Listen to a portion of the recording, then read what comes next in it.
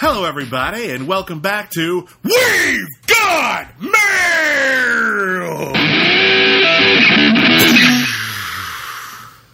This is the podcast where we read your mayls. My name is William Bibbiani. I am a film critic. Everybody calls me Bibbs. You are Gutarg the Mighty, evidently. Galgamore the Destroyer. My name is Whitney Seibold. Sometimes people call me Rockmeister McCool. Do I need a metal voice as well? No, you're fine. All right. Anyway, this is the podcast in which you control the conversation. You email us, letters@criticallyacclaimed.net. And people email us with questions about our podcasts, about movies we reviewed, about trends in the media, film history. You want recommendations of various movies, anything you want. The floor is yours. We're open books as much as we possibly can be. Just don't ask for a social security number, and we're, everything else is fair game. I've signed so many NDAs. Don't ask about those. But yeah, that's it. So let's just get started. Whitney, who are we talking to today?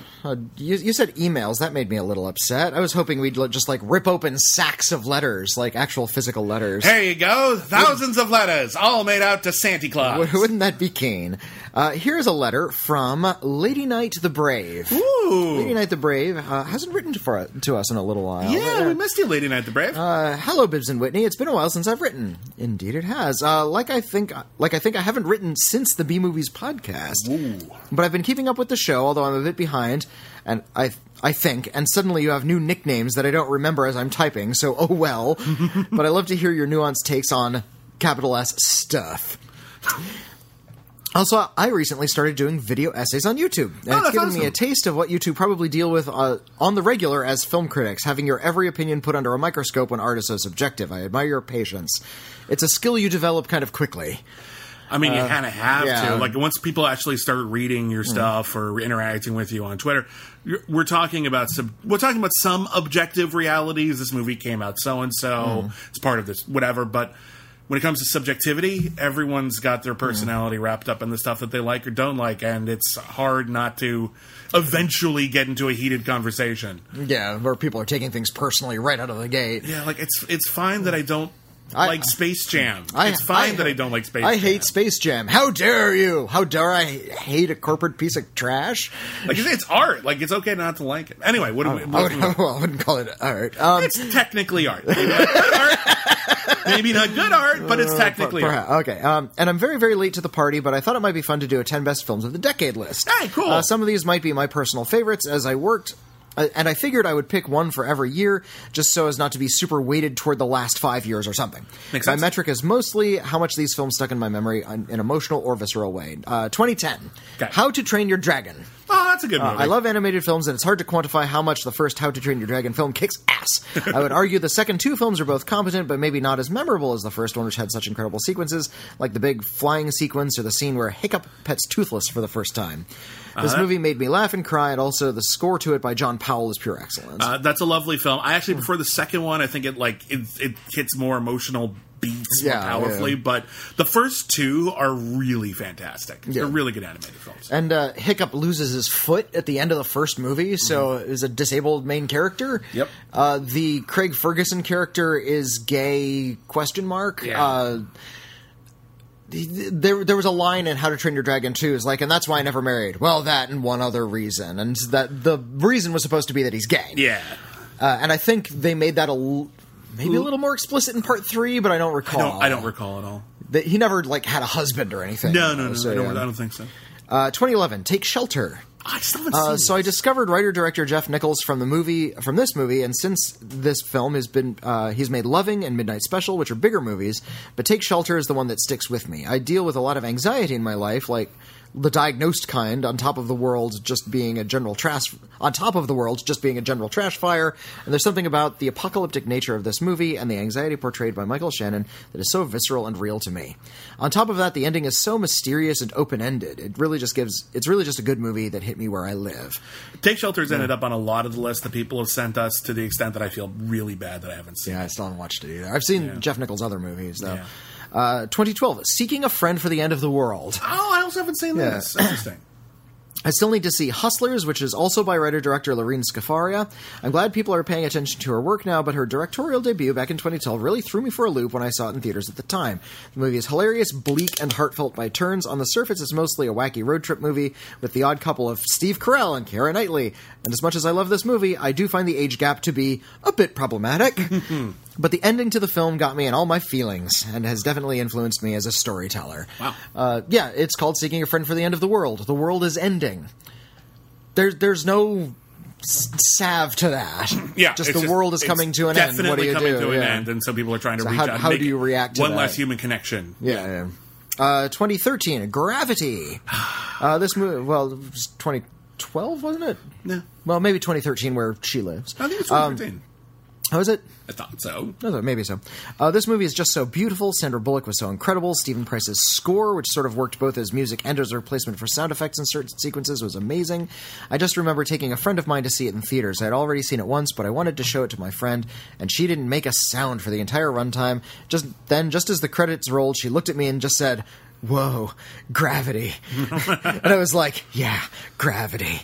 It's one of those movies that is an experience, and I will forever love it for that. What was the movie that was, like, the tagline was 100% pure adrenaline? Was it Point Break? Point Break, yeah. I feel like Gravity deserves... I feel like 100% pure adrenaline is a tagline we should get to ascribe to very specific films. It'd be like Gravity and, like, Fury Road...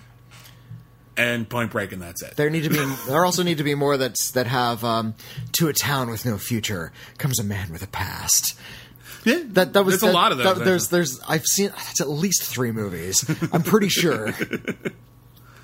2014, Lilting. I don't recall this one. Lilting. I don't know Lilting.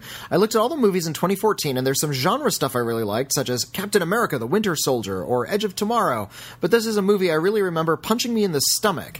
Since it's a lesser-known film, I'll briefly summarize it in case you haven't seen it. Ben Whishaw plays a man named Richard, whose partner Kai, played by Andrew Leung, recently died unexpectedly.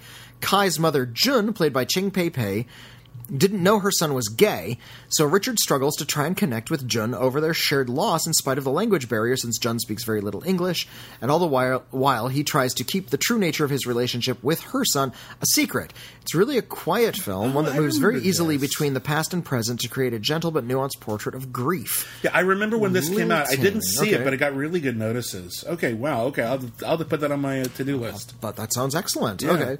Also, I love Ben Whishaw, so there we go. 2015, Mad Max Fury Road.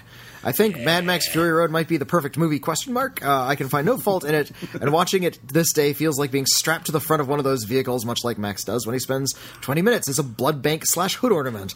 The movie is a high-octane thrill ride that kicks ass and takes names, and Charlize Theron as Furiosa is everything to me. I'm grateful to this movie for being at the forefront of a still-growing trend where women can be badass, but still complicated and emotional, and they can fight without being pretty or graceful. Any movie that lets a woman feral scream gets a million points from me for that alone. You know, there's certain as time goes on and the movies that filled the theaters start to fade into obscurity and decades begin to be known for only so many films, some more than others, but over time it dilutes, and now people remember the 30s. You know, they remember like 20 movies from the 30s. Yeah. You know, and then there's way more that were brilliant, and if you know your film history, you know a lot more, but the average person can name like maybe 20. Mad Max Fury Road is going to be one of those for the 2010s. Well, yeah. I mean, it was right away. Everybody lost their mind for that when it came out. I'm the only person who seems to have cooled on it at all, and you know, I'm the freak in that. Well, regard, you still like it. I still think it's fine. I just don't need to ever watch it again. I'm fine. Fair enough. 2016 is Arrival. I had to choose between this movie or Blade Runner 2049, and I chose this movie. Excuse me. Arrival is utterly original in its look at aliens and language, and somehow feels very current when dealing with an international event and how bad humans are at getting along with one another, almost to the point of extinction. The non-linear way events are reframed as rad as hell, and the cynical nature really rewards multiple viewings. Also, Amy Adams and Jeremy Renner give me a lot of feelings. 2017, Logan. Okay. Remember what I said about loving a girl for feral screaming? Every time Daphne Keene's Laura feral screamed, I think I ascended. I love this movie for a lot of reasons, but Keene is a lot of them. The other half are Hugh Jackman and Patrick Stewart playing tired, aged versions of the heroes we've gotten to know so well since they graced screens back in 2000. I do wish more superhero stories ended. Yeah. And the end of Wolverine and Professor X's story here was so satisfying, I kind of never want to see another X-Men film, unless that X-Men film is about Laura and all her equally kick-ass and murderous mutant friends. I feel like the worst thing that happened to Logan was releasing any X-Men films afterwards. Yeah. It just made it seem like less significant. And Logan's fantastic. I have no meaningfully harsh words to say about Logan. I think it's a really excellent motion picture. It made my best of the year list. But for whatever reason, it's not occupying a lot of space in my brain. And I was thinking about that lately, like, why is it that Logan, this sort of, undeniably excellently made motion picture, just isn't like part of like my head canon, like the movies I think about and refer to often.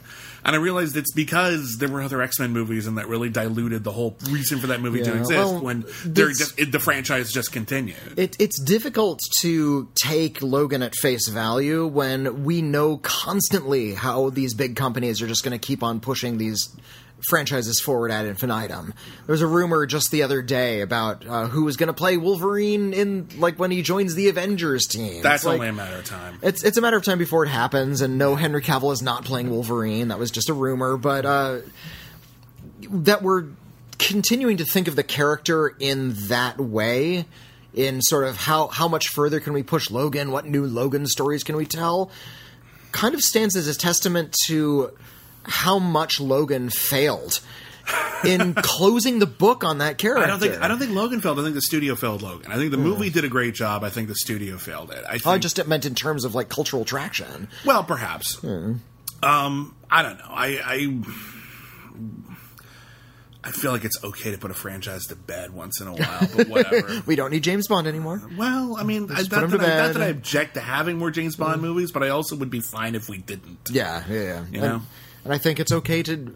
If you're going to keep making X-Men films, just no more Wolverine in those X-Men films. Someone posted a thing on Twitter. We'll finish Late Night's email in a second. But someone posted a thing on Twitter, which was, here are all of the major franchise movies coming out in 2021, next year. And it's a ridiculous number of movies. There's 30 films. There's a new Indiana Jones, and there's a new Marvel movie, and the new blah, blah, blah, blah, blah, blah, blah. Huge list of films. Marvel films. I'm sure all the studios are going to make a lot of money.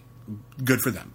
But the prompt was, you can only see 5 of these movies and you'll never see any of the others. And everyone's like, oh God, what a horrible Sophie's choice. And what I quote retweeted it was, swear your fealty to 5 franchises. And I thought that was ironic, and people would be like, oh wow, okay, yeah, we are kind of just making promises to see these movies in the future because out of brand loyalty, and maybe we shouldn't be doing that. And instead people just responded to my quote retweet, I don't know, this is really hard, but okay, Mission Impossible. No, you're okay, so maybe I was inarticulate. My response is, can I pick one and not see any of the others? Yeah. The only one I'm curious about is Avatar 2. And I know why. Because James Cameron promises to be innovative. James Cameron has said in interviews that he won't make a film unless it's the biggest thing ever. Yeah. Which means he's going to be bloody ambitious. Whether or not that's a good film, I'm curious to see what he's going to do. I don't think Avatar is a well-told story. It's an impressive production. It's an interesting cinematic achievement. And it moved special effects into a realm I didn't think I would ever see. Yeah. And that's what he promises to do with Avatar 2. Yeah. It's the same thing underwater? Good God, that sounds ambitious. It really does. I'm going to do that. I want to see that one. I also want... Listen, I have no... After Avatar 1, I'm not particularly interested in the characters and what they're going to do next, but I'm sure the visual effects will be neat. I don't care if it's Sully or Neytiri or any of those characters. It doesn't matter. I'm sure whatever he's going to do, it's going to be neat. Moving on with the email. 2018, Spider-Man Into the Spider-Verse. Yeah, I mean, this movie literally invented a new style of animation. It helped. It's easy to heap praise on this movie, both for its humor. There's a joke with a bagel that always gets me, but also for the heart. The "What's Up Danger" sequence is one of the best things to happen to us this decade, and the message that anybody can be Spider-Man, whether you're a girl or a mixed race kid from Brooklyn or a literal talking pig, was just great. I think Spider-Man Into the Spider-Verse has the best soundtrack of a non-musical. I think the soundtrack Into the Spider-Verse is bloody fantastic because they're not just relying on well-known songs. They made new songs indispensable. Like all of the songs in that soundtrack are just on repeat in my head. And 2019 was Jojo Rabbit. There you go. Being Jewish has never been easy historically. It did get a bit harder in 2016 when Nazis decided it was cool and hip to walk down the street with tiki torches, chanting slogans like "Jews will not replace us." I know some people don't like Jojo Rabbit, either because they find its satire offensive or because they find the second and third acts to be manipulative, but I will never forget the scene where a young Jewish girl said, "There are no weak Jews. We are descendants from those who wrestle angels and kill giants." I wanted to get up and punch the air. Taika Waititi is Jewish, and while films like Inglourious Bastards are often celebrated for their subversive takes on historical events, it feels different when the story is told by a Jewish person. It feels more honest, and more Holocaust media that I find even remotely good is usually coming from Jewish filmmakers. There are certain stories that are just better when they're told by somebody within the community involved, and whether it is for the subversive comedic elements, Waititi's take on Hitler is hilarious, or the more emotional moments in the film, Jojo Rabbit is just excellent from the first frame to the last. I saw the movie with my mom, and I cried buckets and left the theater physically shaking. 10 out of 10, I would cry again. I fully support this, and Jojo Rabbit is a film that I liked when I first saw it and has only grown in my estimation ever since. Yeah, I the more I think about it, the more I can't really sort of put a finger onto any problems it has. No, it works. It's daring, it's difficult, it's challenging, it's really very... It's really sweet, and I think it's really good for kids. Yeah, I mean, slightly older kids, but because I think some of the stuff's going to go over junior their head. high, but yeah. No, I think it's gonna... Like, you could show it in a classroom, okay. Yeah, I think so. Like, it's an excellent motion picture. All right. So that's my list. All the best on your great podcast. I hope one day people will stop writing to you about Star Wars. And I saw that somebody, and I say that as somebody who absolutely wrote you emails about Star Wars. I hope you're having a nice day, Lady Night. Well, thank you for writing in, Lady Night. Thank you. We missed you. We were just talking about, like, when Lady Night the Brave hasn't written to us in so long. What happened? Did we do something wrong? So I'm really, really glad. Thank you so much for emailing us, and that's a great list. All right. Here is a letter from Topher. Oh, hi, Topher. And this is my list of the 90st movies that ever 90'd. Okay, so in the recent episode of The Big List... The Iron List. I'm sorry, The Iron List. We're going to call it The Big List. We're going to call it The Iron List. So in the recent episode of The Iron List, we did the movies that sort of defined the 90s. These are the movies that... typified trends or made history or whatever, and just the movies that without which the 90s wouldn't have been the 90s. And Whitney and I had a little bit of overlap, but we mostly saw the decade a slightly different way. Yeah, this is Topher's take. Context, I graduated college in 1989 and got married in 1990, so this was the height of my movie-going life. Also, I deliberately did not pick anything on your list, even though I love hackers. In no particular order. Pump Up the Volume. The Soul of Our Discontent. Did you see Pump Up the Volume? Actually, I've never seen Pump Up the Volume. Everyone keeps telling me it's great. I haven't either, so yeah. I can't comment on that, unfortunately. Yeah. The Scent of a Woman. Interesting Rage choice. Against the Winter's Night. As like the best films of the 90s or like the most 90s of the 90s? I mean, you can argue that it was heavily quoted. It was very popular at the time. I didn't see it being terribly influential, though. It was a good story about sort of disaffected youth and, sort of coming to terms with maturity and mortality. Through a really good Al Pacino performance. Yeah, I always just saw it as more of an Al Pacino vehicle than anything, but fair enough. You're going to miss my hoo-ha, my tangoing, my blind driving, my hoo-ha. You said that already. I say it a lot. Hoo-ha. That's the critic. The Professional, introducing Natalie Portman. The Professional was a huge cult hit in my college back in the day. Oh, yeah. When I was in college, it was one of the films everyone watched because it's an expertly constructed motion picture. It's hard to not see it as being very creepy, of course, but it is very well made, and Gary Oldman is giving a performance, like a villain performance for the ages. Yeah. Well, all the three leads, Gary Oldman, Jean Reno, and Natalie Portman. Everyone's good in it. Everyone's good in it. Just a weird film. Johnny Mnemonic. I'm a tech nerd, and I totally jam on this.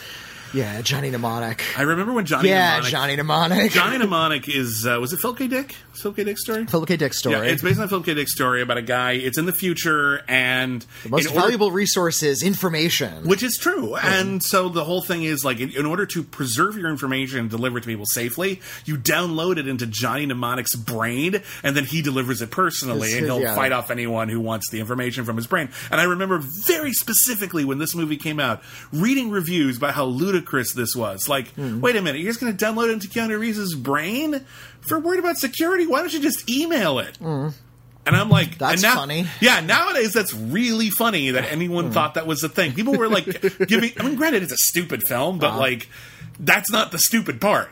That's actually the part that makes more sense. Then you get like Dolph Lundgren as an assassin, homeless preacher. Henry Rollins as a super guru hacker priest character with a psychic dolphin in its hand. That's good. That's a weird ass movie, man.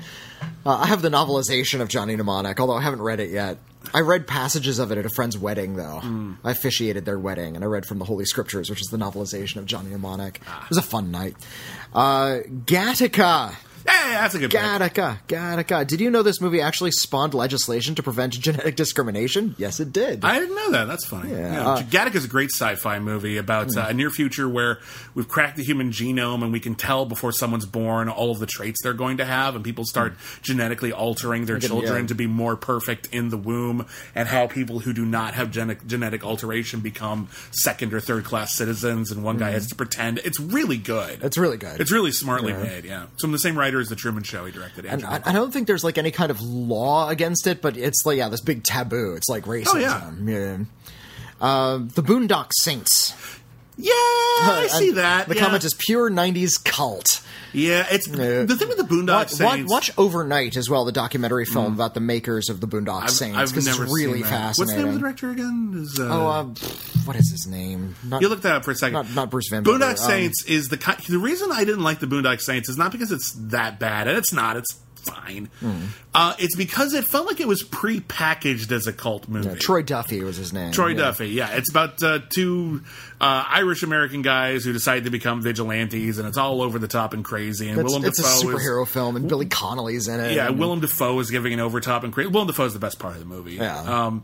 But like, it felt like I was being told I was going to be part of this cult, and I didn't actually choose to join. Yeah, that's how it felt to me. It felt way too Ain't It Cool news to me. Like it was pandering to a very specific audience of like 90s Brit exactly. dogs. Like we want this exact new generation of film critics to support this. That's how it just felt calculated. And it wasn't, because it turns out Troy Duffy is that guy. Yeah, but yeah, that's how it felt. The documentary Overnight is really fascinating because it sort of delves into his character, what the phenomenon actually was, how good the film actually is, which it actually isn't. Like, I watched it a couple times because it was part of that sort of cult thing. Yeah, but it's not a great movie. No. It's a pretty good movie. It's stylish and energetic. It's actually a really good pick for a film that sort of like typified the 90s. Like, this is what was considered cool. This was 90s cool. That's a good point. Rushmore. 90s angsty angst. Also quirky quirk. Quirky, yeah. It's angsty angst and quirky quirk independent cinema. I think that's totally fair. Snoop quirky quirk. And this was one that I kind of regret not putting on my list. Ever After. Oh, that's the dawning of the feminist fairy tales. Yeah, that's a really good pick. We left off the whole corner of like the Lilith Fair style. Yeah, I regret that. And the mummers dance and all that like Irish American stuff that started to creep in around. We like, also really didn't get into queer cinema. Which we didn't get into queer cinema. We should have, but we only had so many picks. Yeah. Ever After. First off, Ever After. Still pretty good. Mm-hmm. You know, it's aged better than some of its other films in its generation. But yeah, it's Cinderella, but what if it was a little bit more cool and looks like a Lilith Fair? Yeah. You visited Hot Topic, but it's fine. It doesn't feel Richard O'Brien's in it. Yeah. It doesn't feel like empty style. It's not. It's like we're going to take this idea, we're going to modernize Cinderella, but we are also going to tell a real story here. We're going to have some fun. We're going to have some romance. It's going to feel we're going to get all the unironic feels. Yeah, and that's one of the things that it's not an ironic film but it's from a very ironic era, and I think it's one of the reasons why it's aged very well. Gross Point Blank. Nothing says 90s better than assassins unionizing. And also kitsch 80s soundtracks. Yeah, that was a good soundtrack. I think between that film and The Wedding Singer, that really kind of brought to my attention that 80s nostalgia was going to be a thing. I think The Wedding Singer cemented it. Wasn't The Wedding Singer like 2000 though? No, Wedding Singer was like 96 or 97. It was 96, 97, 98. In there. It was 98. 98. Oh, all right. The Wedding Singer probably should have been on my list. Okay. Yeah, between that and Grosse Pointe Blank, I realize it's like he's going to his prom. He's an aging Gen Xer. It's like, okay, they're old enough now that we can look back at high school in the 1980s. Yeah.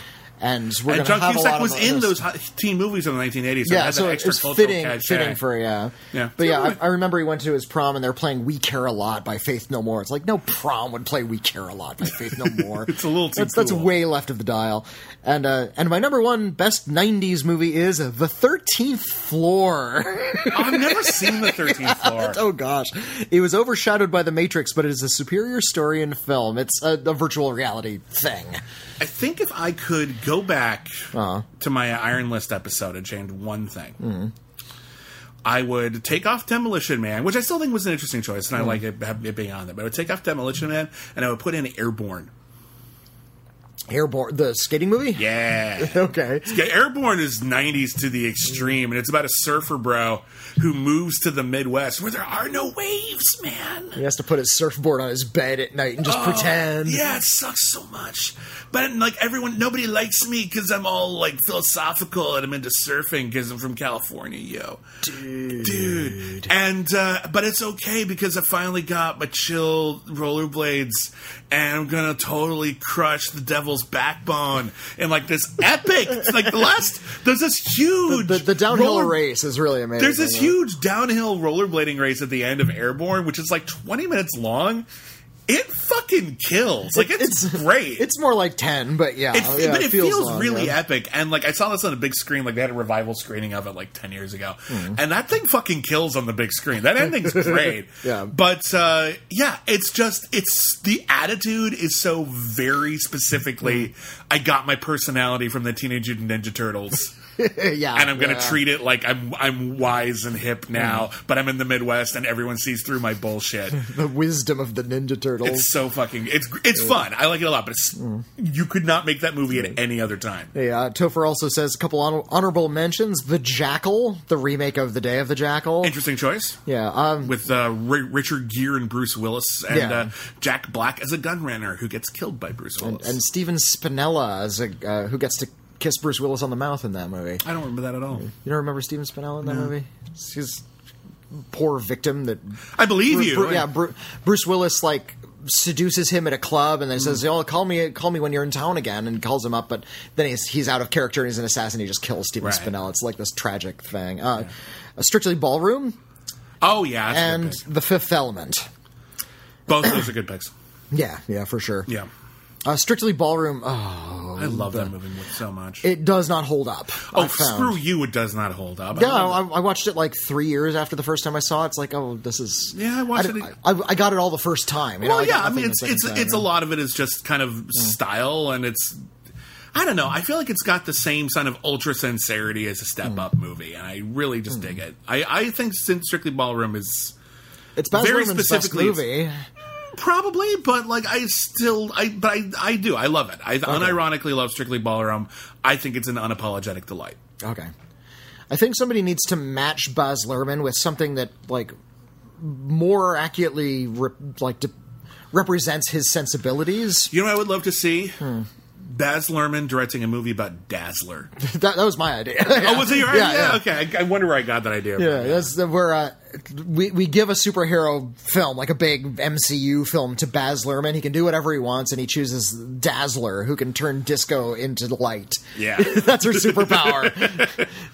And if you look up what she looked like, she used to wear like this all-white 70s jumpsuit with flare bell-bottom pants. Yeah, and depending on who drew it, maybe it had glitter spangles. Yeah. Yeah, it had spangles on it, and in the original costume, she had roller skates as well, and they had like mirror ball mirrors on the roller skates.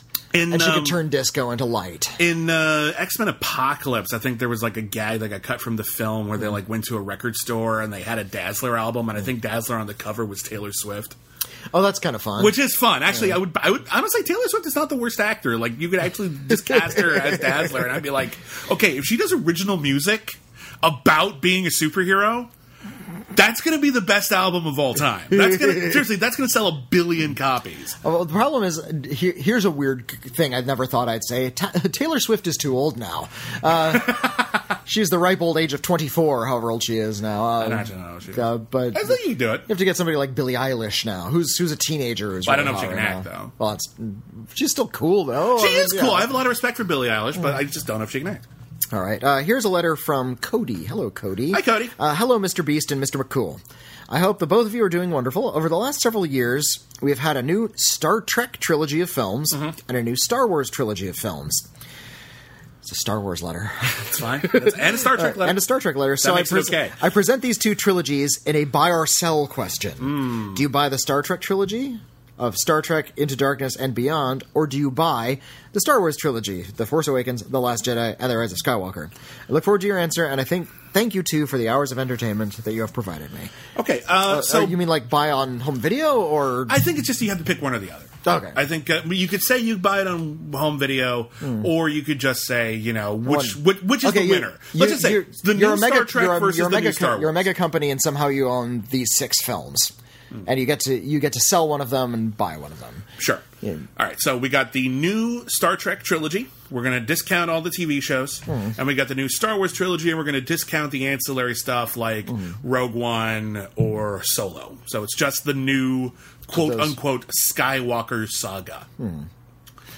That is a good question because I think first off, they're both J.J. Abrams joints. Yeah. But it's 4 J.J. Abrams films in those 6. But they're both really mixed bags. So let's just go one at a time. Star Trek, 2009. J.J. Abrams had the task of rebooting the franchise by recasting truly iconic characters with a truly iconic cast. And the fact that he got away with it, let alone made an entertaining movie, is stunning. I think it is maybe not a great movie, but I do think it is a great example of how to do a reboot. Okay. Because I think you're respecting the past, you're building like potential for new stories, you're introducing new cast members and making them fill the characters. The characters are pretty spot on. The plot's not great, but it's as far as like, here's a new crew of the Enterprise, here's your first adventure stories, I would say it's at least better than Generations. That's fair. Yeah, I think it's a solid start. It's a good sci-fi action spectacular, whether or not it's a good Star Trek movie. Yeah. Star Trek Into Darkness fails on both of those fronts. Yeah. It's not good Star Trek, nor is it a good adventure film. No, there's every time I revisit Star Trek Into Darkness, and I've seen it like 3 or 4 times. The first time I was just pissed. Because the whole Khan thing. The Khan thing, it's so insulting that they tried to do it in the first place, and it was frustrating because as soon as they were casting that role, people were like, "Oh, he's going to be Khan," and they're like, "No, he's not going to be Khan." And they his name? It was like Anderson, John Harrison. John Harrison. No, he's John Harrison. No, he's not. We all know he's Khan. You're doing Khan. And they're like, no, we swear we're not doing Khan. And then halfway through the movie, my name is Khan. I'm like, fuck you. Seriously? Come on. Because we guessed too early, and instead of like, oh, okay, this is not as clever as we thought it was, because the entire movie hinges on this being a mid-movie reveal, it means that they underestimated the audience, and they were screwed from page 1. Because half that movie is a waste of time. Yeah. Half the movie is a fucking waste of time. And it's such an underwhelming reveal that making him sort of the vengeful villain, him and Peter Weller, are just... It carries no weight at that point, and you're just sort of waiting for things to play out. There's no big twist or surprise or anything even meaningful. And even when they do big, meaningful things like kill off Captain Kirk in that movie... Of course, they bring him right back to life, so it's not a spoiler to say. Yeah, at least Spock stayed dead for a couple of years. They staged that in such a way that it mirrored Star Trek II: The Wrath of Khan so closely that it felt really corny, rather than meaningful or emotional. Well, it also reminded you of just how much stronger Wrath of Khan was, because Spock died. Spock stayed dead for years, and bringing Spock back cost something. Like, Kirk lost his son to do that. Well, also, so it had consequence. Even the resurrection had consequence. Bringing back Kirk meant nothing. It was just easy. Yeah. And that sucks. The only thing in Into Darkness where I'm watching... Every time I watch it, I'm just like... This was a neat idea. I wish you had done this. Is there's that brief bit around the second to third act changeover where Kirk and Khan have to team up. No, there you go. Where it's like, you know what? And technically, if you want to go with it, Khan's whole, like, terrorist acts at the beginning notwithstanding, Khan started out as the aggrieved party. Right. Because Peter Weller's character thought him out, used him to make all of these horrible war plans, and he was holding Khan's entire, like, species of genetically engineered Supermen hostage. So Khan is, at the very least, you know, potentially on his way to a redemption arc, maybe. So there's a moment where it's like, okay, wouldn't it have been cool if Kirk died and Khan became captain of the Enterprise? There you go. For a second, I'm like, maybe they'll do something really interesting. In the following movie, Kirk is just out, and we have Captain Khan. Maybe there could have been consequences for all of this, and instead they cured death.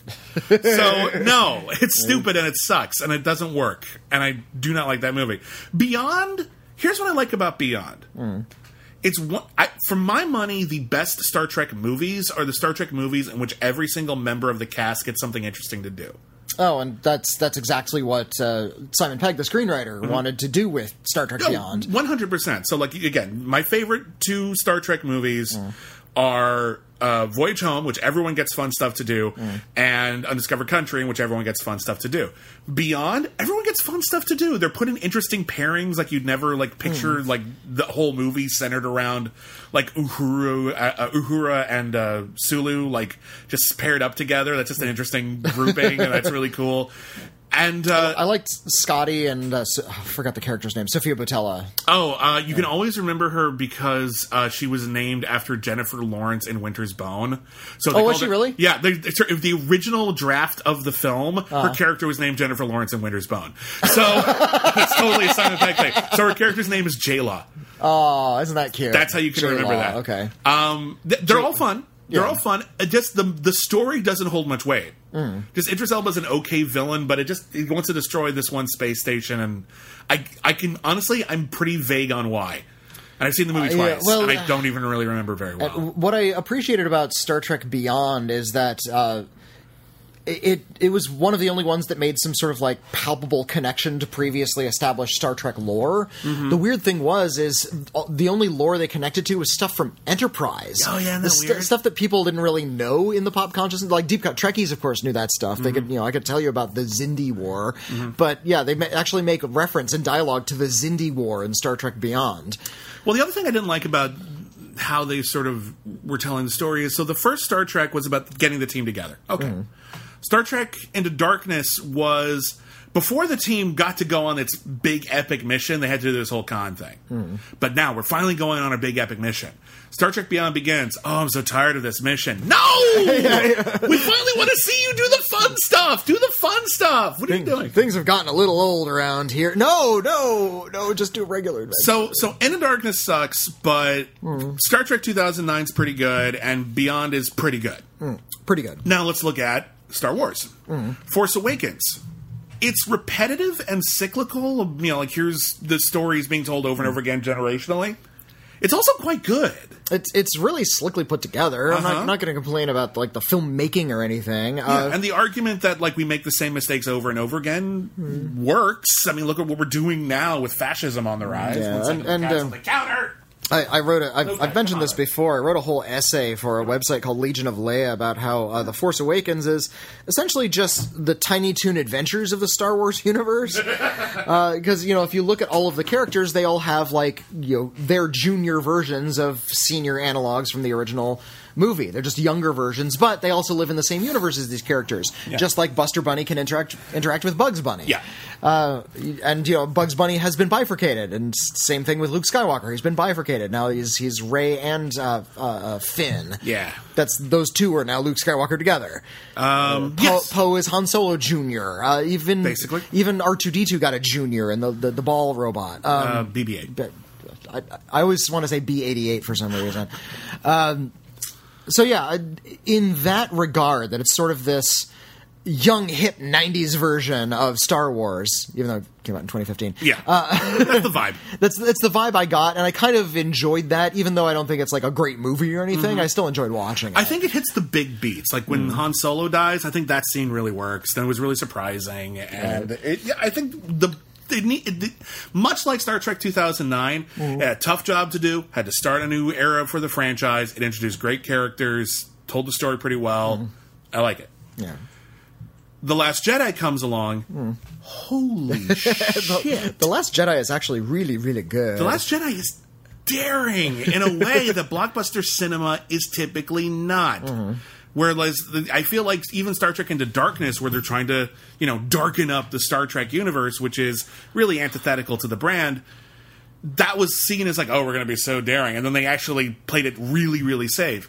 Last Jedi takes some big fucking swings and denies elements of Star Wars that we took for granted for a really, really long time. Well, and also, I feel it's a film that very specifically confronted fandom. Within the narrative, this whole idea, okay, we have to really pay attention to this Jedi stuff. And it turns out all this Jedi stuff is kind of the thing that's wrecking a lot of the universe. It's what's holding us back, this commitment to the past. Yeah. Exactly. And listen, I know that Abrams went out of his way to contradict a lot of The Last Jedi, but in Rise of Skywalker, but Rey is pushing the Jedi into a new direction. She's got healing powers and shit like that. Why weren't the Jedi using that before? Where was that? Which just goes to show we needed to move forward. I don't remember this, but somebody mentioned that they also have like the Flash powers, like they can run super fast. Well, they've been doing that since Phantom Menace. Yeah, I don't remember that from the Phantom Menace. There's a couple of scenes where they just go. They kind of zip along. Yeah, that's like the first droid fight in Phantom Menace. They do that at least once. Okay, you'd think they'd do that a lot. I think it's the Flash powers. I think they can only do it for a second. I think that's the idea. It's like they just go across the room. Okay, well, still. They should still do it. It's ridiculous. Zip around a lot more. Anyway. Last Jedi also stylistically, unlike any other Star Wars movie, it's clearly taking visual influences from different things, which I really appreciate. And what I liked about it is I'm kind of surprised that the company decided just to roll forward and make another one. I guess they have to come in threes. Yeah, but they committed. They said they were doing a trilogy. Well, they could just say no because the story ended. It ended with the bad guys winning, which is not all that satisfying. But it ended with, but there's always going to be another rebellion out there, and I think that was a good way to just sort of let it be. Perhaps, I think there's ways you could have done it. For me, I would have taken a longer break. I would have said that Episode 9 takes place 10 years later. And they release it and several years after the fact. Whatever. I don't really care about that. I think that's fine. But I think it would have been stronger to just have there be a huge gap and have Episode 9 begin with kind of a clean slate rather than trying to have it follow directly. Right. Because Last Jedi, and it kind of ended. Much like the ending of The Force Awakens forced The Last Jedi to open 1 second later. And a lot of people are just like, oh, why aren't the characters so well developed and have these close relationships like they do in Empire? It's because J.J. Abrams ended the movie with, and now it needs to take place 5 minutes later, and they haven't built those relationships. Right.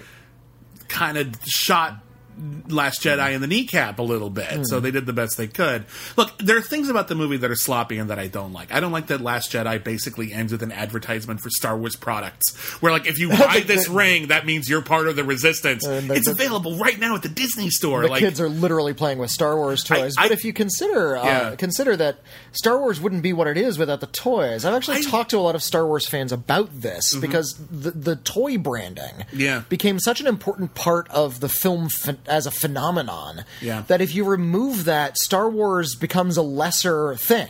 No, it's not. It's never been just about the movies. It's also been largely about the toys. So that they actually had Star Wars toys in a Star Wars movie wasn't necessarily gross over marketing, although it was that. It also, I think, was openly acknowledging that having these that all these characters are simply playthings. I interviewed Rian Johnson. Okay. For this movie, who wrote and directed it. And I interviewed him before the embargo broke. Oh, wow, okay. So, people hadn't really seen it, and the stuff that people were complaining about, Rey's parents, whatever, I don't think a lot of people who saw that movie, at the premiere or at an early, press screening, I don't think we predicted that people were going to be pissed off about that. It seemed like a natural... It was a surprise, but it was an interesting natural extension of where the story was going.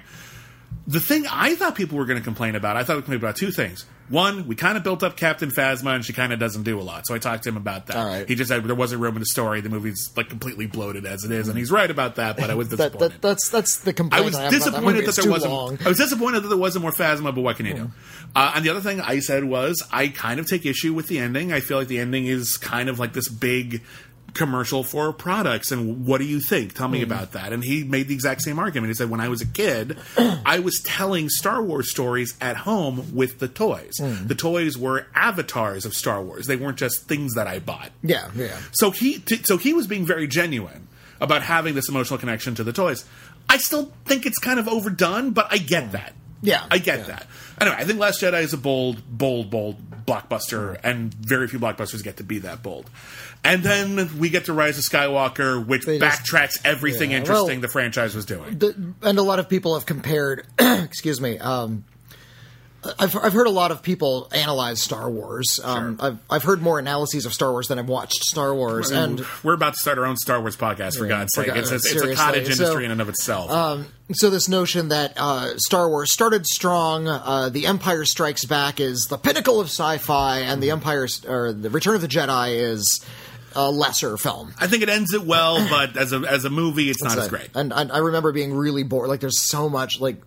How much of the movie is just like Han Solo trying to pick a lock? It feels like that's 40 minutes of the movie is just sitting in front of a door. The big section at the Forest Moon of Endor is not nearly as interesting as Lucas thought it was. I think the opening with Jabba's palace is really great because it's got a sense of place, even though the plan makes no sense. But it took us like 20 years to really zero in on that. The plan makes no sense, and it's also severed off from the rest of the movie. It is. Like I'm okay with having again, these movies are based off Flash Gordon serials. I'm okay with having it be episodic. Like, I'm okay with having the opening be episodic. And then they go to the Forest Moon of Endor, and listen, all the stuff on the Death Star with Luke and the Emperor and Darth Vader, that shit is gold. That shit's wonderful. I love all that. Right. It's the stuff on Endor, or the Forest Moon of Endor, where I'm like, it's fine. I don't know if I dedicate a whole movie to it. Like, I feel like maybe it would have a little more variety than just having it be in a forest. Like, maybe could we have done a little bit more for the last one? But no. All right. Yeah, I like all the monsters at the beginning, and then there's this huge, just boring chunk where they're just stuck in the forest. I'm not even mad at the Ewoks. I know a lot of people hated the Ewoks. The Ewoks are fine. It's just the setting is boring. I remember there's been some interesting sort of critical analysis about the Ewoks and how, like, people rejected the Ewoks because it seemed like the Ewoks were trying not to cater to little boys. So, now things are cute. Now we're doing Care Bears, or even littler boys. Yeah. Like now you're aiming lower than the age of 9, and that's not acceptable. Yeah, and I'm like, I don't care what you're fucking talking about. They're murder bears. Like, they're playing bongos on severed stormtrooper heads at the end. Like, come on, they're horrible creatures. They were going to eat people. They're going to roast them over a fire. They're not that cute. They're really fucked up, actually. Anyway, I digress. Rise of the Skywalker. We just spent a whole lot of time talking about it on multiple podcasts, but. It's narratively choppy. It backtracks on. It's when you look at improv, when you're creating a story, when you don't have a story already written for you, you don't have all 3 chapters, and what happens is I'm telling the first chapter, Rian Johnson takes the ball and runs with it, and I'm supposed to take the ball and run with it. You're supposed to go, yes, and. You're supposed to get everything Rian Johnson said, and now I'm going to do more. And, like, a big chunk of that movie is everything Rian Johnson said was important. I'm going to completely reverse course. Yeah. Rose, not a thing. The whole Rey doesn't have an important lineage. She literally has the most important lineage. That's the only way we think she's interesting. This is crap. Yeah. This is disingenuous, self-serving crap. I think ever since The Phantom Menace, the first movie George Lucas came back to after Return of the Jedi, not counting the Ewok TV movies, which came after Return of the Jedi, all of these things have been, in fact, you could even say this about The Empire Strikes Back. They've all been a reaction to the popularity of the film that came before it. Yeah. They expanded the importance of Darth Vader in The Empire Strikes Back. They expanded the importance of the Force in The Empire Strikes Back. And they expanded upon the relationships between Han Solo and Princess Leia in particular. Well, that's all expansion. That's fine because that's sort of the way things might evolve. I'm saying that they changed the premise of Darth Vader. They introduced this new idea that he is like the Emperor's right-hand man. Like, he's one of the most important figures in all of the Empire, where he wasn't in the first movie. No, he was basically the Black Knight. Yeah, he was a Black Knight, but he did charges for the Empire, and I got the impression watching the first movie that he didn't need the Empire to go about his business. I'm going to stop you right there, because I think he was significant in that Luke Skywalker is our protagonist for the story, main protagonist anyway. And we are very explicitly told that Darth Vader killed his father in the first one. So Darth Vader does have great significance to the story. You're right. I'm talking about the fact that he isn't killed at the end does set up that he'll be back, and it's important. I am talking about just sort of how important he was within the machinations of the universe versus how important he became in the minds of the people who watched the movie. That's right. And he became this sort of end-all and be-all of villainy, so when they made The Empire Strikes Back, that's their approach to writing Darth Vader. And all of a sudden, they rewrite him, so yeah, he's the Emperor's right-hand man. He can take charge of anything he wants to. He has this mad vendetta. Oh, and by the way, it turns out he didn't just kill your father, he is your father, even though that doesn't make any sense in the context of what we know. It's kind of like in the Matrix sequels, how Agent Smith, played by Hugo Weaving, he was the main villain. Even though he wasn't like in charge of anything, he was the main villain. He was the point man for the evil computer programs that were running the Matrix. And he got killed or destroyed at the end of the Matrix, but he was so popular they needed to bring him back, and so they made him a computer virus. How did he become a computer virus? We literally don't know. It's weird, right? Like, it doesn't make any sense. At the very least, he had to sort of fight his way back from this obscure place they had shoved him into. Yeah. They didn't just sort of say, oh, and by the way, it turns out he was the head of the Matrix the whole time. Oh, by the way, he was the Neo's master father. Control program. Yeah. Like, they didn't redefine him in that sort of way. Much like they redefine Rey in a way that feels disingenuous and crap. Darth Vader became so important after that movie that there are now 3 movies about how Darth Vader grew up. I know. It's like, really, he's that important to the events of this universe? People call it the Skywalker Saga. Yeah, because it's about Anakin Skywalker. Even though the last third is literally not about a Skywalker. Like, Skywalker barely, like, what? No. Okay, Maybe anyway. But anyway, we got to come to a conclusion here because we've gone on. Well, you can only pick one franchise to enjoy, and you can only get these 3 films. We're not talking about the originals at all. I've been a Trekkie for the longest time. I feel like the J.J. Abrams Star Trek, while good films, don't really expand on the Star Trek myth in any kind of significant way. They're simply entertaining sci-fi movies.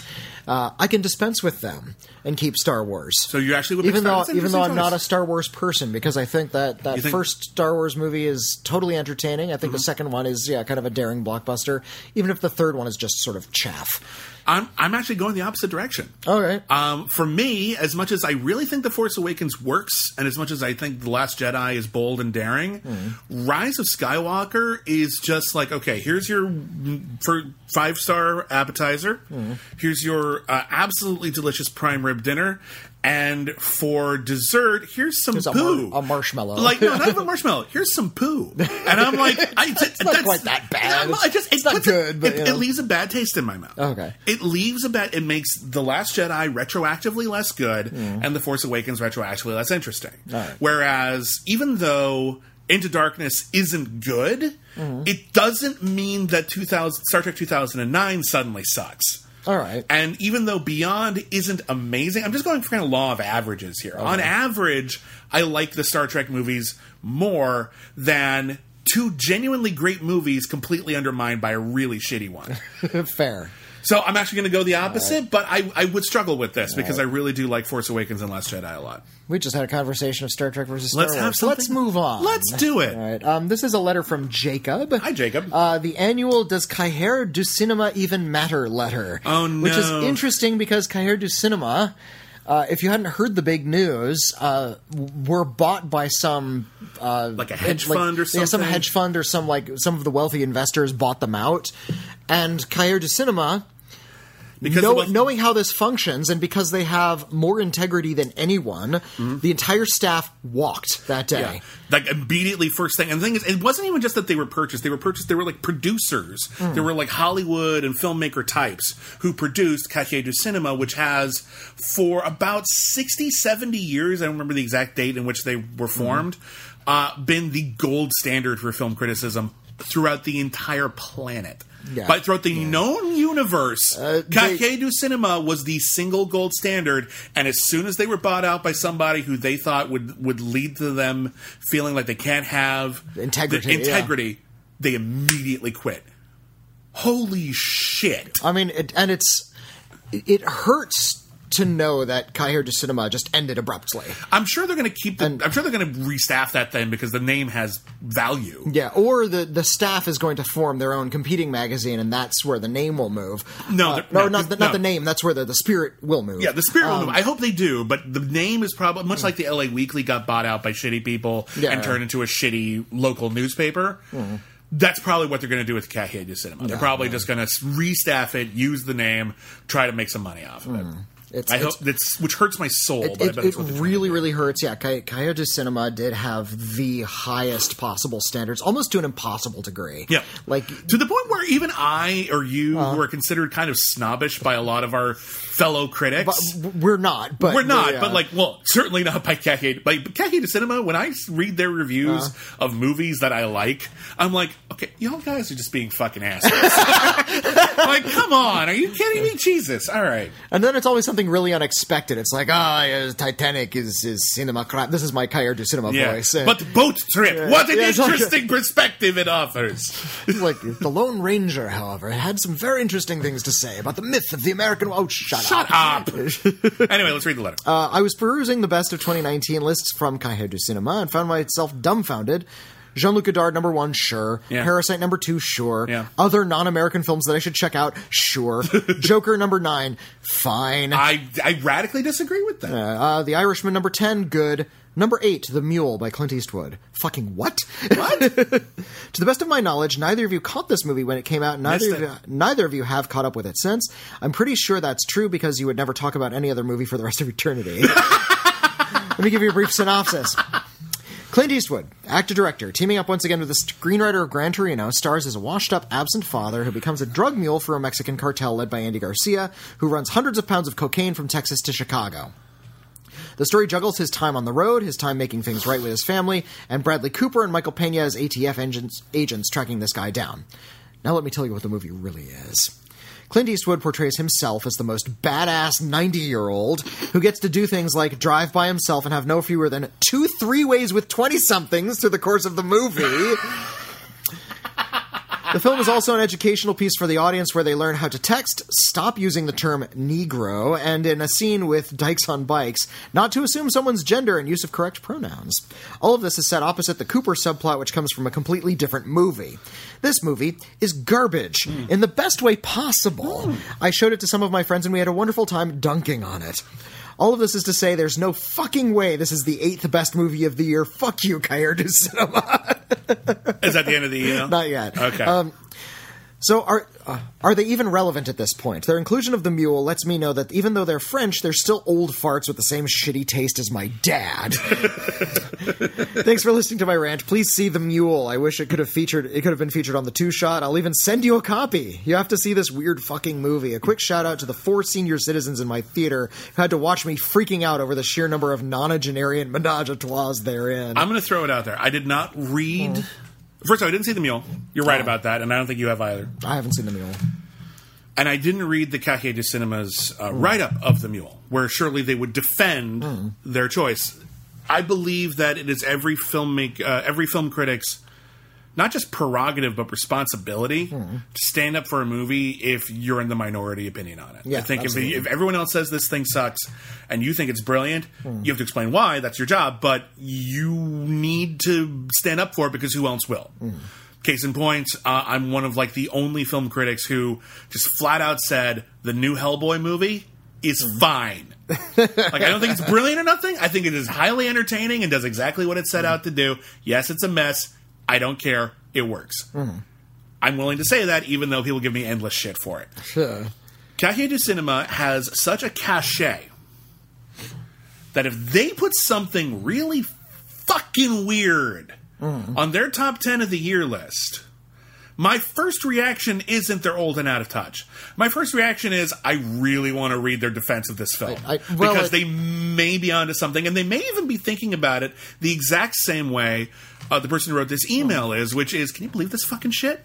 Yeah, this is actually extremely telling about the filmmaker's point of view in a Vertigo kind of way. The entire if the way you're describing The Mule sounds like a lot of films I've seen recently from aging filmmakers where they don't take place necessarily in any kind of recognizable reality, and they're meant to function as a wish fulfillment fantasy for the filmmaker themselves. Or to solidify their own worldview and say, exactly. our worldview still has a place and it's right here exactly. in the mule. Because that's what Gran Torino was about, wasn't it? I mean, that's a film I did. Oh, that is a film I've seen, and that is the ultimate dad film. Yeah.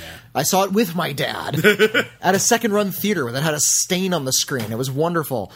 It's about an old, aging white guy in the city who has his own little, plot of land, and he's been working. It looks like blue Up collar without the balloons. Yeah, it's like this old, lonely guy. His wife is dead. He's living in, blue collar kind of guy, played by Clint Eastwood.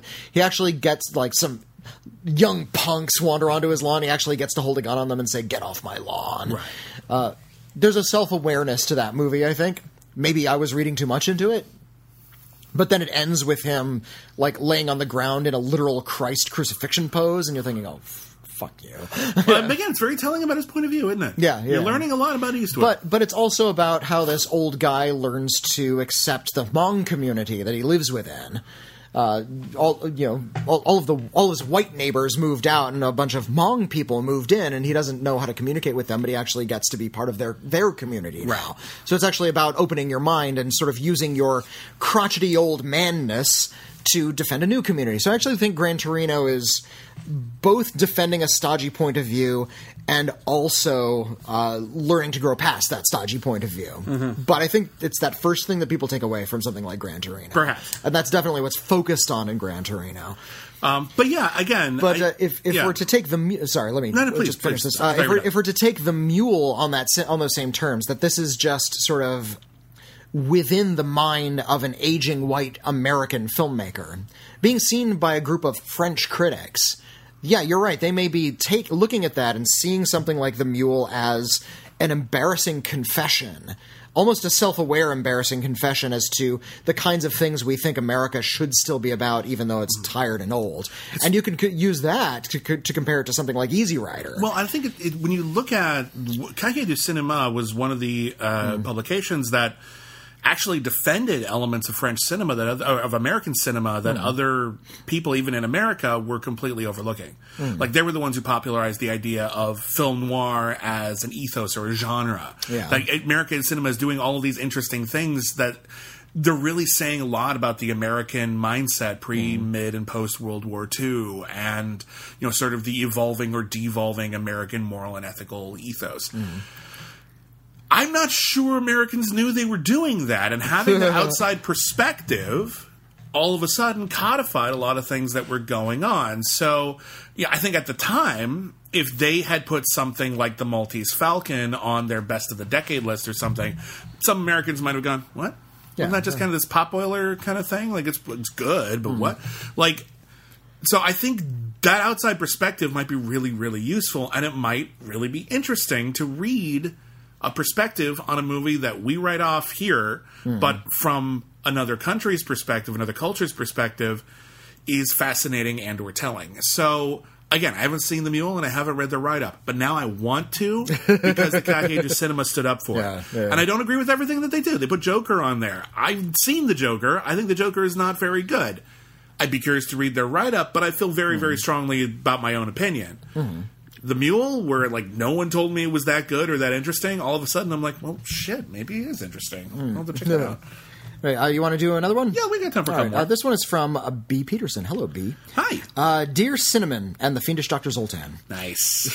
That's a deep cut. I won't explain right now. There's been a lot of talk about how female directors have been snubbed almost across the board for various awards this year. This is from from early January. We don't know yet how it will all turn out, as it's only January, but I think it's safe to say that Greta Gerwig, Celine Sciamma, Lulu Wang, and Olivia Wilde will not get the recognition they deserve. In response to this, I've heard some calling for a female director category at the Oscars, Golden Globes, etc. These calls have been met almost entirely with some degree of backlash, with people saying, how dare you, that is condescending, that is sexist, that would be a handout, and so on. And that was my initial thought, too, but upon further reflection, I would think it would be entirely appropriate as long as there are separate categories for male and female actors. I mean, inferencing that the distinction between male and female acting awards was instituted initially because prevailing throughout beliefs that men and women gave fundamentally different kinds of performances. However, now that view seems to be very out of date. When I look back over the year, I do not choose my favorite male and female performances of the year. I just choose my favorite performances, period. In addition to finding the distinction unnecessary, it keeps me from having to feel wrong by saying that Amandla Stenberg gave a performance worthy of Best Actress in The Hate U Give when they are non-binary. Amandla simply gave one of the best performances of 2018, and that should be enough. I actually didn't know that about Amandla Stenberg. That's interesting. Okay. Oh, I didn't know that. Okay. I don't think I did either. Good to know. So why do we keep the Best Actor and Best Actress distinction instead of just Best Lead Performance? Mm-hmm. Today it would probably be argued that men and women are equal and each deserve equal attention. Now, I'd still have issues with that argument. Keeping them separate in my mind it is inherently unequal, but as long as that argument is being used for actors, shouldn't it be used for directors and perhaps other categories? Because the fact is, inequality in these awards exists. Yep. And one way to counteract that without entirely rewriting the system is to add a category specifically so that a woman can be recognized. It is a flawed answer, but it is an answer nonetheless. There has to be a response of some kind. Art, what are your thoughts? Thank you. See you in the next one. This is a great and actually really important conversation that we're having right now, and it's died out since award season ended, but it's complicated, and both solutions of this problem are difficult. So there's two possibilities that we're basically talking about. We're talking about gendering more awards than we currently do. Yeah. Which currently we gender the acting awards, but none of the others. Or we gender none of the awards, and we just do best lead performance, best supporting performance, and that's it. There are arguments for and against both sides that are very rational. So let's look at one at a time. If we just combine male and female performances to lead performance and supporting performance. What's to stop people from only nominating men? That's a question that people have asked. Like, if we had never had male and female performances separated, someone would legitimately ask, and I honestly don't know the answer to this question, how many women would have won this award in the Academy's history if we never did that? And the answer is probably not as many as we'd like. When we dish out awards, we want as many people to get them as we can. It celebrates more movies. It engages with more filmmakers and makes people feel appreciated. So that's one of the big reasons why we separated those categories in the first place. There is an argument to be made that men and women tell stories differently through the medium of acting. But one could also argue that men and women tell stories differently through the medium of direction. We talk a lot about, for example, the male gaze. This is something that men tend to do a lot. They look at things from a masculine perspective. The opposite is also true. And if that's the case, then perhaps they're significantly different enough that expanding the number of categories in Best Director to Best Male Filmmaker and Best Female Filmmaker, allowing for the fact that there are non-binary filmmakers or trans filmmakers, and that might complicate the matter, it would do two things. One, it would give more people who aren't men an opportunity to win this award. Yep. Which is something that the Oscars would benefit from, just in general. It would raise awareness and the significance of films made by women, which even beyond Best Director don't get nominated for Best Picture enough either. And if all of a sudden this is a category we have to nominate for, you're going to see more of those movies. You're not going to overlook Little Women the way some people said they were. Because now you have to nominate female filmmakers, so we need to see more female films, and all of a sudden you might start seeing more women are getting more work, aren't they? Yeah. Exactly. People might actually be like eager to get into this category, and they'll hire more women. And because people are going to have to go out of their way to see more movies made by women, there might be more men ending up in the Best Picture category. Yeah. So there's a lot of practical bonuses to come from this. But again, at a baseline level, should we make a distinction at all? And I would argue, no, probably not. But there are practical reasons why it might be a good idea. The argument that we should only be looking at merit and not worrying about the gender of the filmmaker doesn't hold any water in an institution that has bloody-mindedly nominated mostly men throughout its history. Mostly men and mostly white men. Mostly white men throughout its history. It's a problem. We need to make active steps if we want to change that. Yeah, and when we're talking about like lead and supporting performances, that also makes a little bit more sense because that's what you see. Yeah. That's what the audiences are familiar with. They're not going to necessarily see the art director or the costume designers. Not on camera anyway. You'll see their work. We see their work, but the actors are the things we've come to engage with. Yeah, we associate with the actors. We don't necessarily associate with the costume designer because they're not on camera. We're just seeing their work. And I think the director, to borrow a concept introduced by Cahiers du Cinema, is the author of the piece. Mm-hmm. And if apart from the actors, the director is the person we are relating to the most. Mm-hmm. They're the ones who are directing the picture at us. That's the idea, anyway. Unless you're making a Marvel film, then Kevin Feige's the one kind of directing the films. Well, whatever. There are different levels of producerial control. You can't. Look, movies are a collaborative medium, but the director is responsible for the way the story is told. Yeah. They might make those decisions via committee or based on what they're told to by a studio. But a lot of the directors, those things are handed to them. But the day-to-day decisions on the set, those are supposed to be the directors. That's the way the system is set up. So, that makes sense. Actors, it makes perfect sense. And for directors, frankly, I think it makes perfect sense to gender the award. Until we've reached a point where we really aren't thinking about the gender or genders of the people involved. Because we clearly still are, because we're only nominating men. 2019 was a particularly frustrating film year because so many of the greatest films of the year were made by women.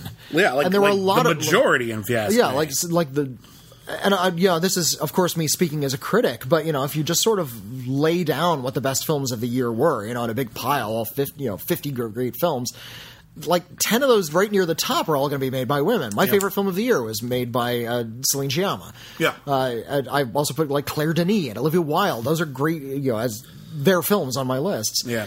Mine was Greta Gerwig and Lulu Wang and Lorraine Scafaria and Celine Sciamma as well. These were all wonderful, just great films that have every business being in the conversation when it comes to sort of the Academy Awards bait pictures, and a lot of them were being left out. And the only reason people could come up with why they were being left out was sexism. There's no particularly good reason to leave. I mean, granted, there's not enough room to nominate all the great movies of the year. I'll grant you, but when you look at the large enough timeline where you realize how few women have ever been nominated for Best Director, how few films directed by women have ever been nominated for Best Picture, you realize that there's no way that's an accident. There's no way this is a meritocracy like you like to think it is, that few women have ever done anything of merit. That's ridiculous. It's fundamentally absurd. It's fundamentally absurd. And the laws of averages are against it. And the system has been weighted so heavily against women. They've had to fight so hard over the course of film history just to get films made more than their male counterparts. Then... even if it is just a meritocracy, women haven't been given the same opportunities. Yeah. So, they're not in a position of equality yet. So I am in favor of gendering the Best Director award, the Academy Awards. But at least there are practical reasons why it's a good idea. Yeah. I honestly... I'm torn because in a perfect world it wouldn't be necessary. But I think in the world in which we actually live, in which we actually need to go out of our way in order to make things more fair and make representation more equal across the board, I can't think of a better way to do it. If someone does it, please. I would love that. Please come up with a better way. But right now, that's the best way I got, and there is a precedent set because we do gender other awards that are very explicitly these emotional storytelling awards that are dealing with individual experiences. So if we gender the acting awards, it's not unreasonable to also gender the directing awards, even though we probably shouldn't, in a perfect world, be gendering either of them. And I think we'll eventually have to come down to a point of not gendering these awards, because eventually there's going to be more non-binary filmmakers, and there's going to be a lot more people on different parts of the gender spectrum. So just saying male and female won't really encompass all of the filmmakers after a while. It's going to be a thing. Like the first major non-binary performer who is nominated for an Academy Award, we're really going to have this conversation, and it's only a matter of time. Well, I know there was a bit of controversy when The Crying Game came out. I remember the controversy being more over the fact that it was a spoiler in the film. That was the time. That was the big problem with that people complained about at the time, was that the reveal of a character's gender was a big plot point. Yeah. That's all I got. I don't know. Jay Davidson. I actually don't know Jay Davidson's gender identity. I don't know that off the top of my head. If that issue should have been erased at the time, I don't know. All right. Is that it for today? Or sure. I guess that we can cut it off right there. Okay, we'll cut it off right there. It's been an interesting conversation. Thank you, everybody, for writing in. We really appreciate it. If you want to write in, about other serious, sweeping topics like we discussed today, or frivolous, fun stuff, or whatever you want, it's your time. Use it however you'd like. You can email us letters@criticallyacclaimed.net. If you just want to interact with us online, you can go to Twitter. I'm at William Bibiani. I'm at Whitney Seibold. And together we are at Critic Acclaim, because Critically Acclaimed is too long for Twitter for reasons. You can also head on over to our Patreon page, patreon.com/Critically Acclaimed Network. Over there, for our various subscribers, you can vote for future episodes of our shows. You can access exclusive episodes of our various Patreon-exclusive podcasts, including Only the Best, where we review every single film ever nominated for Best Picture. We review every single Star Trek episode in production order on all our yesterdays. We also have the Cancel Too Soon monthly movie, which we've decided to make a theme year out of. That's supposed to be our show for TV movies. We're going to be focusing exclusively on made-for-TV content that is not available on Disney+.